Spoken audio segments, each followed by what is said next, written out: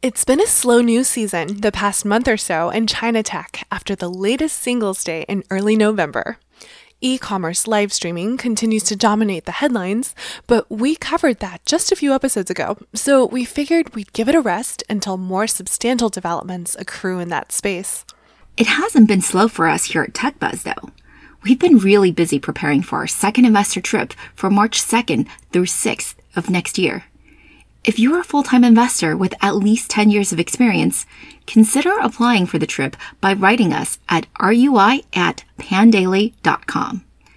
Last time, Bilibili was actually one of the companies we visited, and it turned out to be one of our most highly rated meetings in terms of learning. So we hope you enjoy what we've prepared today. It's one of those Chinese companies that's got no easy Western comparable, with live streaming, gaming, professional long-form video, user-generated content, all under one roof, and a very unique, hyper-engaged user base. It's also making some bigger moves. It was in the headlines this last week for paying $113 million for the Chinese broadcast rights for the next 3 League of Legends championships. That's not global, just in China. Bold move, and somewhat unexpected, especially the final price tag. I mean, the company does have a solid esports business and owns 2 teams, but that's quite different from the narrative it's been selling, which is that it's the YouTube of China. Anyway, depending on what you think YouTube is, you may or may not agree. But either way, Bilibili is doing some interesting things and is totally worth keeping tabs on. Especially if you want to know what China's Gen Z are doing. Bilibili, Douyin, that's TikTok China, and Kuaishou are the 3 big 100 million plus MAU companies who have at least 3/4 of its users below the age of 30. And in China, there are 230 million people under the age of 30. And just like in every other country, most of these people don't really remember a time without the internet, and some of them have never been without a smartphone. Which means that they live very different digital lives from those of us who do predate the World Wide Web, like myself. Trust me, if there's anything we learned while researching for this episode, it's just how different we are. Gen Zers and non-Gen Zers. The president's key economic team goes to China. After a whole night thinking, I say I still want to do it.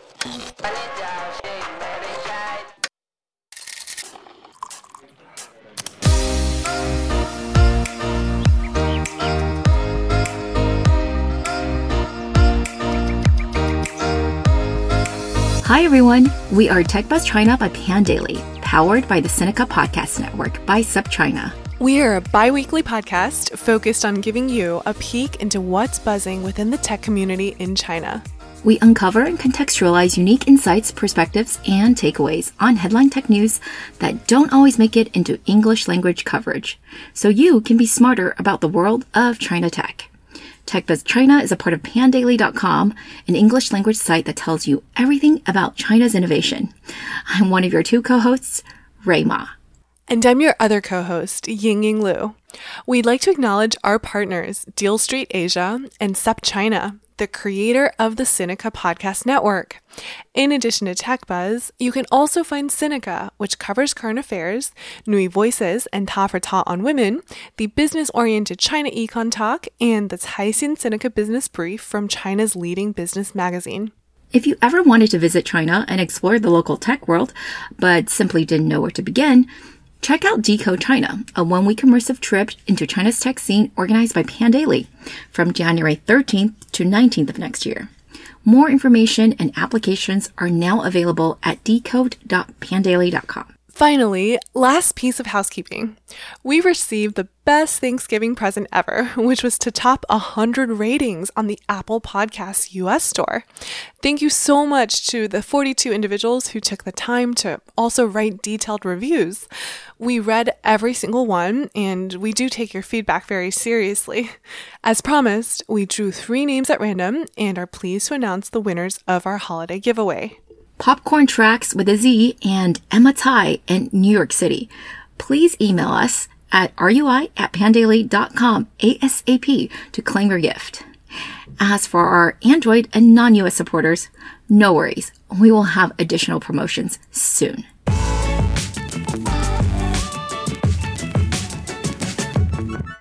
Oh, and one more thing before we start. We want to tell you about a brand new master's program nearby at the University of San Francisco.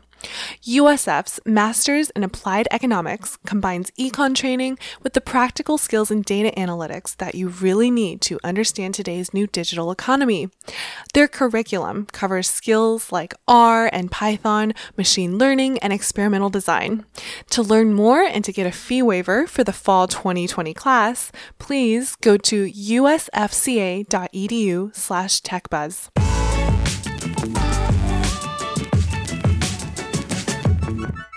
So before we start trying to explain Bilibili's business, let's set you straight with some super basic facts. The company was founded a decade ago, in 2009, and went public in March of 2018. Its current market cap is about $5.5 billion. Last 12 months' revenues are about $800 million, and top-line growth is still over 40%, but it's still heavily loss-making, with operating margins of negative 20+%.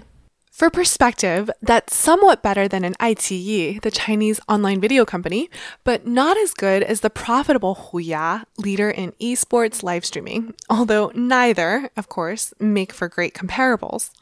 And what does this loss-making but not too unprofitable company do? Or at least purport to do? Well, according to its IPO prospectus, the company describes itself as the, quote, iconic brand of online entertainment for young generations in China, end quote.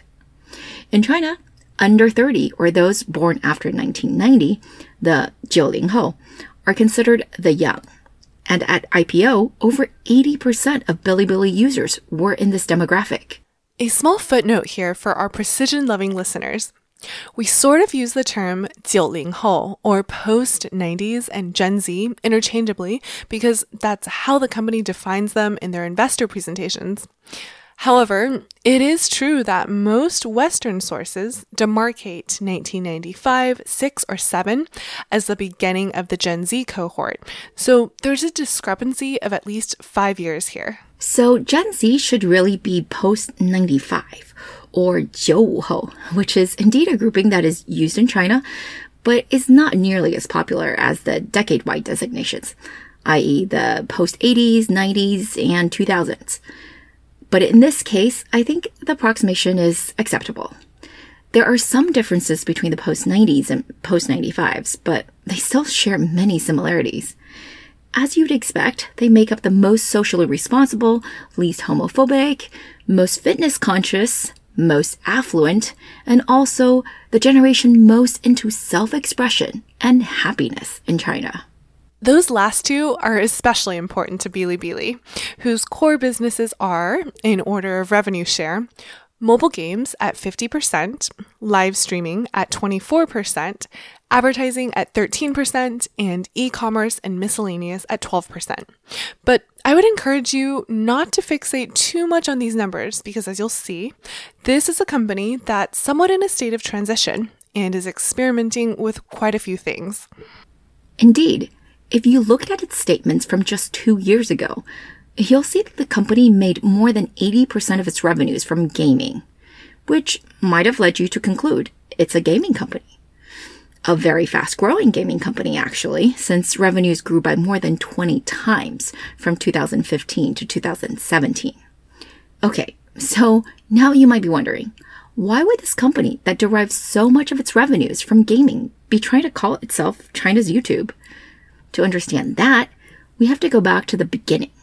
The very beginning. Let's start with the name.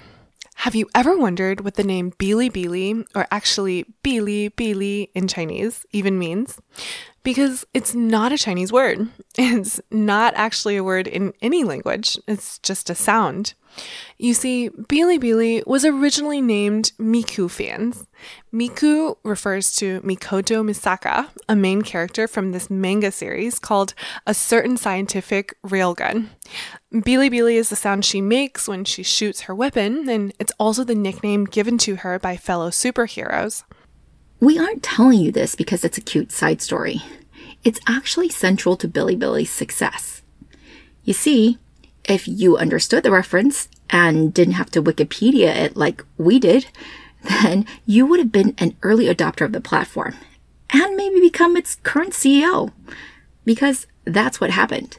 So let's go back in time to 2007, when there was an explosion of online video sites in China like Tudou and Youku, who all launched right on the heels of YouTube.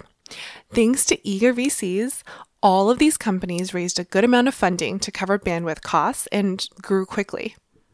Actually, the video craze was pretty global, but most of these sites in China were just platforms and not very interactive. They had animation content, but not an audience that was, interacting with each other and actively growing the community and uploading content. Bilibili was the opposite. They focused on building community, especially groups of uploaders, called UP主, versus acquiring, distributing, or making content themselves. Community. You're going to hear that a lot in Bilibili's strategy, and I think it has everything to do with these first few years. For quite a while, these other well-funded video websites allowed you to link to them directly. And so that's what many Bilibili UP主 did, which presumably allowed them to save a lot of bandwidth costs. But if you were just going to go somewhere to view a video, why would you go to Bilibili versus some other place? Or just go and find the pirated DVD somewhere, for that matter? The answer is, of course, community. And AC Fun was one of the first to do it successfully via a method that everyone eventually copied. If the site sounds familiar, it's because we have talked about it before in our episode on gaming live streaming. But Anime Comics, or AC Fun, was basically the impetus for the birth of Bilibili. Known colloquially as A-Gen in Chinese, or Station A, it is still around, having bounced around a few owners and most recently landed in Kuaishou's lap. But it ultimately lost to little brother Bilibili, or B-Gen, Station B. The key innovation that AC Fun brought to the table is Danmu, or bullet screen. To be clear, they didn't invent it. In fact, they themselves copied it from a Japanese website called Nikoniko, which is now a top 10 website in Japan. Nikoniko was apparently the first to build a tool that synced user comments to the video being played, and then overlaying these comments directly onto the video so that users can interact with the video as they watch it, so creating sort of a shared viewing experience. It's honestly a bit weird the first time you watch such a video, especially if it's very popular, because the entire screen might be overlaid with user comments, making the actual video kind of hard to watch. But it's also true that as ugly as it is, you definitely do feel like you're watching it with other people. Kind of. Nikoniko was launched in December 2016, and AC Fun's bullet screen functionality went live in March 2008, just 15 months later. So paying attention to international goings-on in tech definitely pays off. And it's taken 10 years, but bullet screens are all over Chinese video sites now. I got forwarded a Peking University professor's talk recently, and it had a Danmu on it, for example. But in the beginning, what it did was activate and engage in a really intense way this niche community of anime fans, one of whom was a gentleman by the name of Xu Yi, founder of Bilibili. Xu Yi was born in 1989, making him just 30 years old this year. He was born in Zhejiang, one of the wealthiest provinces in China. Zhejiang borders Shanghai, and its capital is Hangzhou, home of Alibaba. His family isn't that wealthy, at least according to him, but seems to be sufficiently well-to-do that it doesn't seem like they prevented him from doing a startup straight out of school 10 years ago, which definitely would have been considered very risky and un-Chinese. He also wasn't a particularly good student, which is another anomaly about the Bilibili story, since so many of the founders we've talked about on TechBuzz were some kind of child genius. To be honest, it's not clear that he had any talents except being a hardcore anime addict. Very hardcore. So when AC Fun was launched, he became a top user and collected a lot of fans. In 2009, Frustrated that his beloved community was poorly run and its website constantly crashing, he left to create his own, calling it, as we've said before, first Miku Fans, then Bilibili. At first, he didn't intend for it to take over his life, nor meant it as serious competition to AC Fun. In fact, he and others called Bilibili AC Fun's backyard garden, content to play a supporting role to big brother A-Jan. But it was rumored that AC Fun's management team wasn't getting along, and before he knew it, B-Jan was getting more and more traffic. And so not only did he end up quitting his job to work on it full time, but he had an unsolicited offer for investment from an angel investor he really liked, a guy named Chen Rui. Same Ray as me. It's pretty safe to say that if there is no Ray, there is no way Bilibili would be what it is today. And Ray is somewhat of an anomaly too, at least for this industry. He was born in 1978. A lucky year, as he's acknowledged, because it meant that he graduated in 2000 and was a participant in the first dot-com boom, during which he met and worked alongside many of the other major players in China tech. But that also makes him part of Gen X. He's not even a millennial and very far away from Gen Z. So how did he even discover Bilibili and Xuyi? Well, just because you're Gen X doesn't mean you can't love anime. And love anime Chen Rui did. Remember when we said that if you knew the origins of the name Bilibili, you might become the CEO one day? That's exactly what happened. That was the question Chen Rui asked Xuyi when they met in person for the first time. Is the site named after Miku? And from then on, Xuyi had no doubt that Chen Rui was the right person to come and help him with Bilibili. Before Bilibili, Ray had your typical China big tech career track. As we've already said, he was born at the right time because his first tech job was at Kingsoft, one of the earliest software companies in China. He got to know Lei Jun there when he was CEO, and Lei Jun, by the way, is still chairman of that company. There's definitely a sort of Kingsoft mafia in the China tech ecosystem. And Chen Rui is one of its most successful members. Yeah, Ray was a sub-100 employee at Kingsoft, and he was employee number 3 at Cheetah Mobile, a spinoff. Both of these companies IPO'd while he was there, which meant that he was living comfortably and didn't have to worry about money. And actually, he was never poor anyway. Even in high school, apparently, he had his own PC and used a properly licensed version of Windows, not pirated like everyone else at the time. That's a funny example, but it also shows that he was ahead of his time in many ways. More Gen Z than X, even all those years ago. It wasn't like he didn't think the investment was risky. He did. He's been pretty open about the fact that he had no idea how big Bilibili could get when he invested. But he just loved anime too much. So much that, originally, he actually wanted to build a competitor. But when he asked his friend, the founder of Sogo, for advice, his friend said, "Hey, why not just invest in it?" And that's what got him to send that first cold email to Xuyi, starting the conversation that would eventually have him joining as CEO and becoming its largest shareholder. At over 21% ownership, Chen Rui, who joined the business purely because it gave him joy, is now a legit billionaire. Again, that's Gen Z decision-making at work. But don't think that Chen Rui just thinks of his job as a passion project. Clearly, we are talking about a public company here with almost $1 billion in annual revenue. So how did it get from an anime interest site to the scale that it is today? Well, at least part of the answer is that it got lucky. It was always good about taking the pulse of its Gen Z users, and it found a franchise that synced very, very well with its fans. That franchise was Fate Grand Order, a mobile role-playing game that is itself based on a Japanese visual novel and game. Haven't heard of it? That's all right.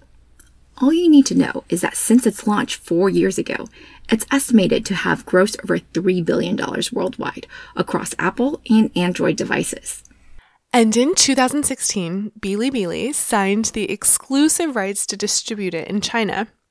Now, most of the revenues for the game are still from Japanese players, but China is the second largest market, and it's turned out to be a home run for Bilibili. In 2017, more than half of its gaming revenue, which effectively meant more than half of its total revenues, came from Fate/Grand Order. You could argue, as some have, that the Bilibili IPO was less of an IPO of Bilibili than it was of its FGO contract. Ouch. But not untrue. And it's not like the company's unaware of this.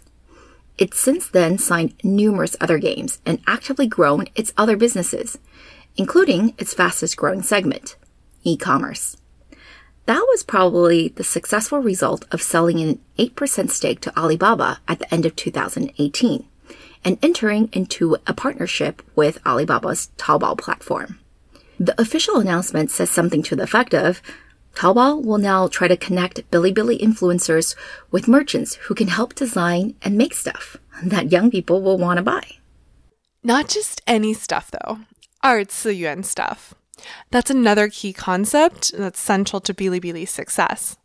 二次元 could kind of literally be translated as two-dimension or 2D, but really just means fantasy.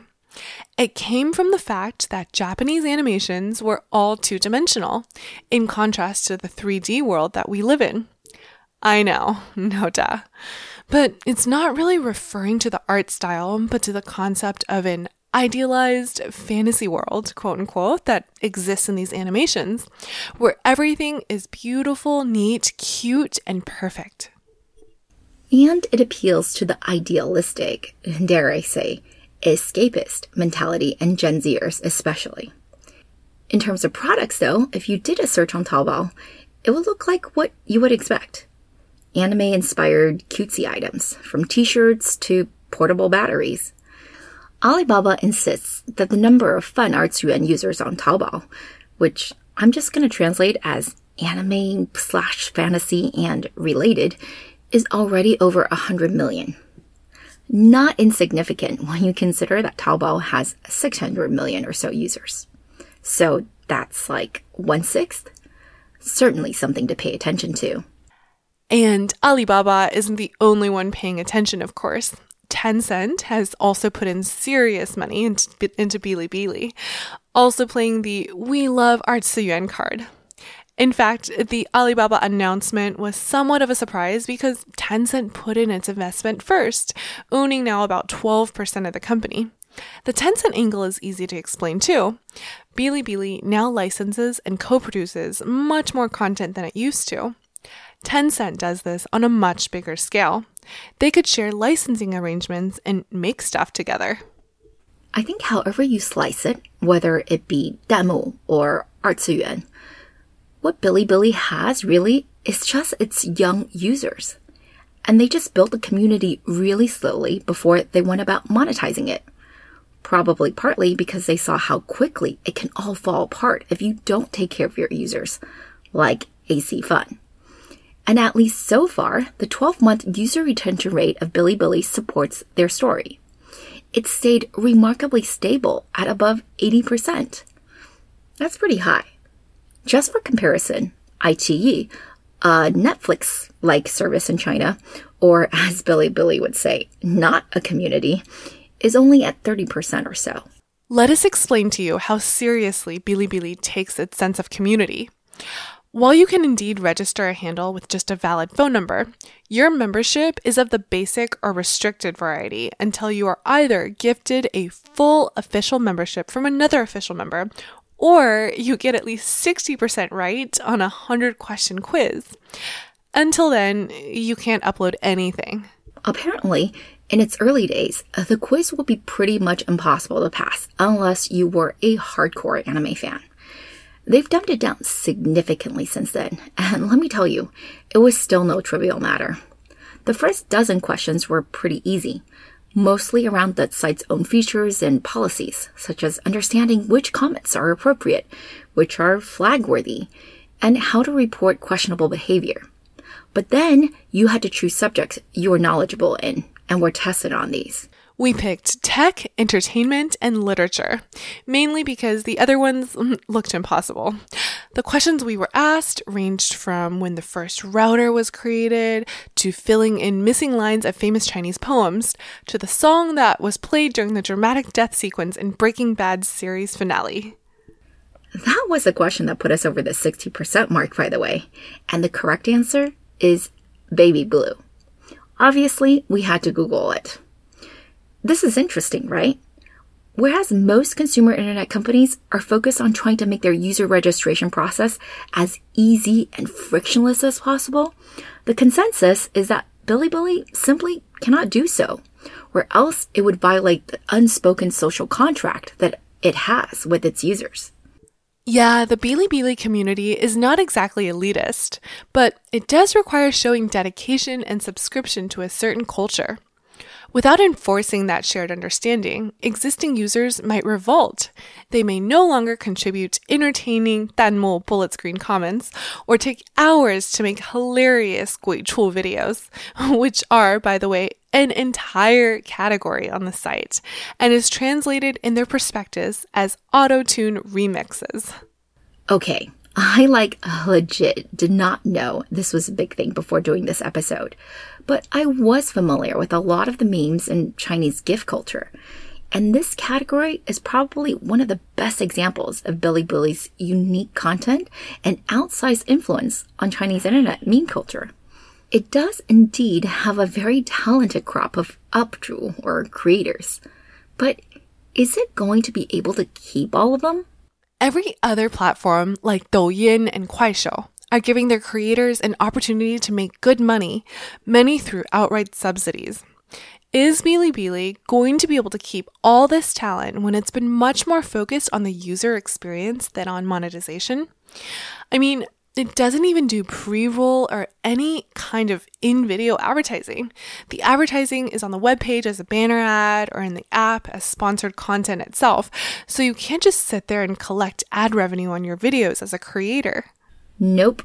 You have to work at it.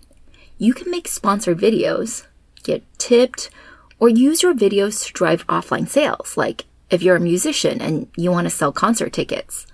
But Bilibili really doesn't make it easy.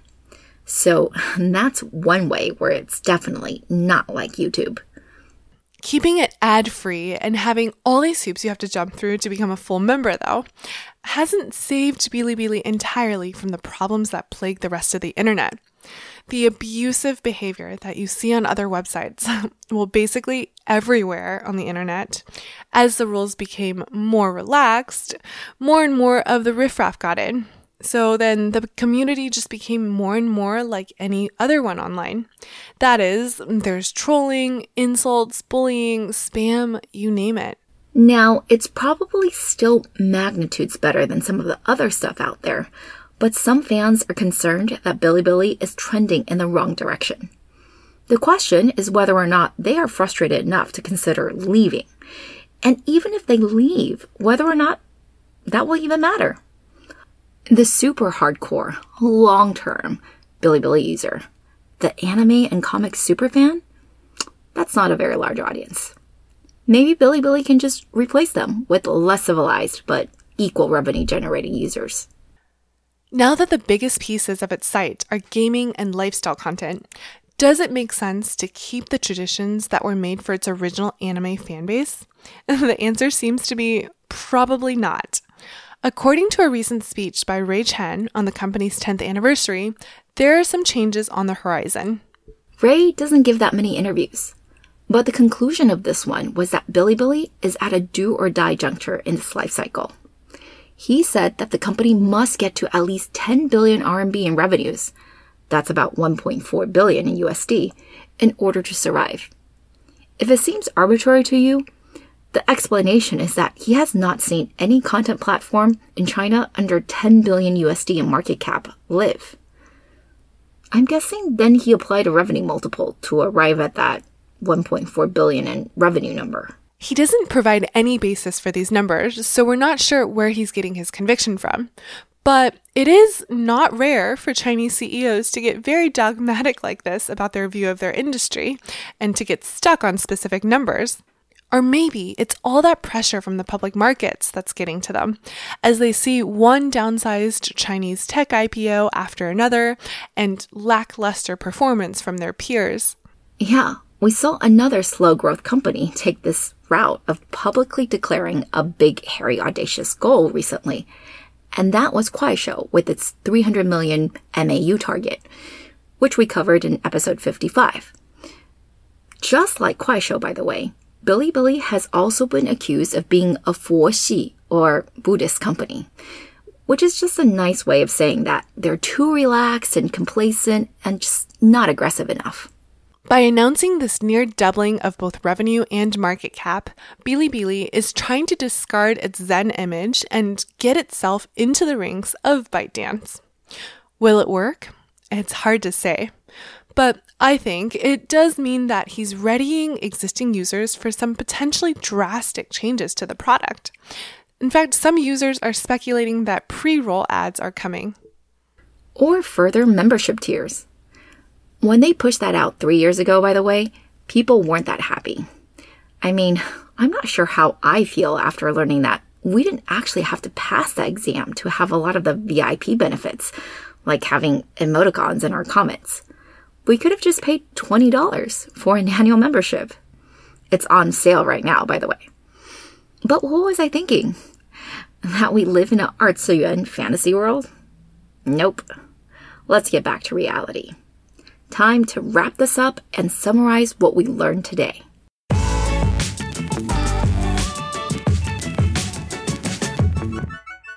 Yeah, so today's episode was on Bilibili, which was founded a little over 10 years ago and IPO'd last year on the NASDAQ.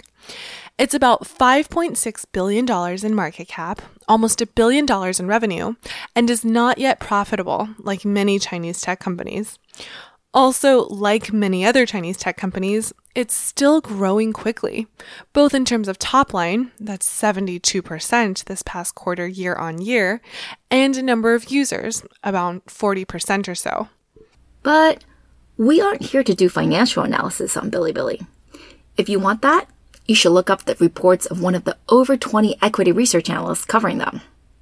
What we did instead was take you through the founding story of how founder Xu Yi, a hardcore anime fan, launched the community after he got frustrated with AC Fun, one of the first dedicated anime and comic video sites in China. AC Fun, if you'll remember, copied Danmo, or bullet screens, from a Japanese site. Bullet screens are a way of allowing users to put comments on the videos they're watching to create a shared viewing experience, and Bilibili copied it as well.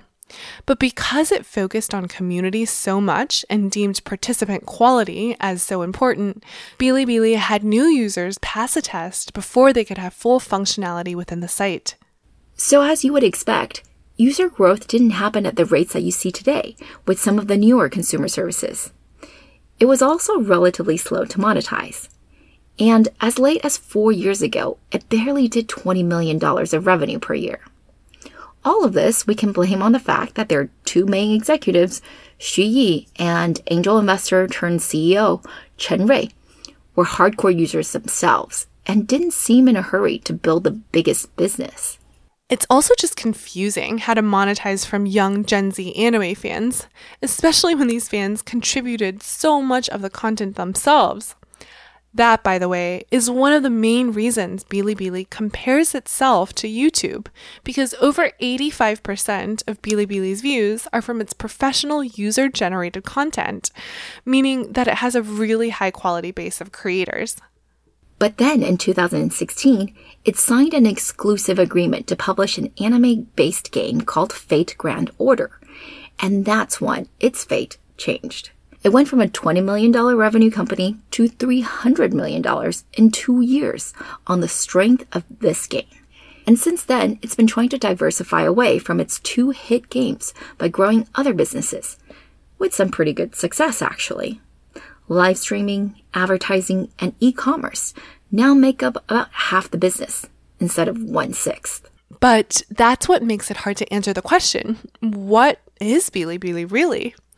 The CEO thinks it is both a video platform and an interest community.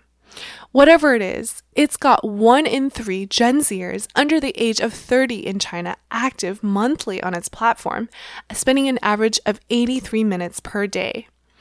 And that's why it's been one of the few companies who've received investment from both Tencent and Alibaba, collaborating with the former on content licensing and production, and with the latter on e-commerce and merchandising. If you want to understand the Chinese Gen Zer, it's probably important to take a deep look at Bilibili along with Douyin and Kuaishou. It's why we included it on our TechBuzz investor trip this past quarter. And let us just say, it really feels like a different company from the other ones we visited. Employees seemed way more relaxed, and a few were also dressed up in anime cosplay or Ziyuan style. So, it's good to know that even though it's 10 years old, Bilibili is still being made for fans, by fans. But as their CEO recently announced, the company must double its revenue or risk becoming obsolete. Will it be able to retain the same sense of authenticity and close connection with their fans that they've been able to build over the years? Or will it have to push monetization hard on its users and become profitable at all costs? Because after all, we do live in a 3D and not a fantasy world, right? What do you think? Let us know.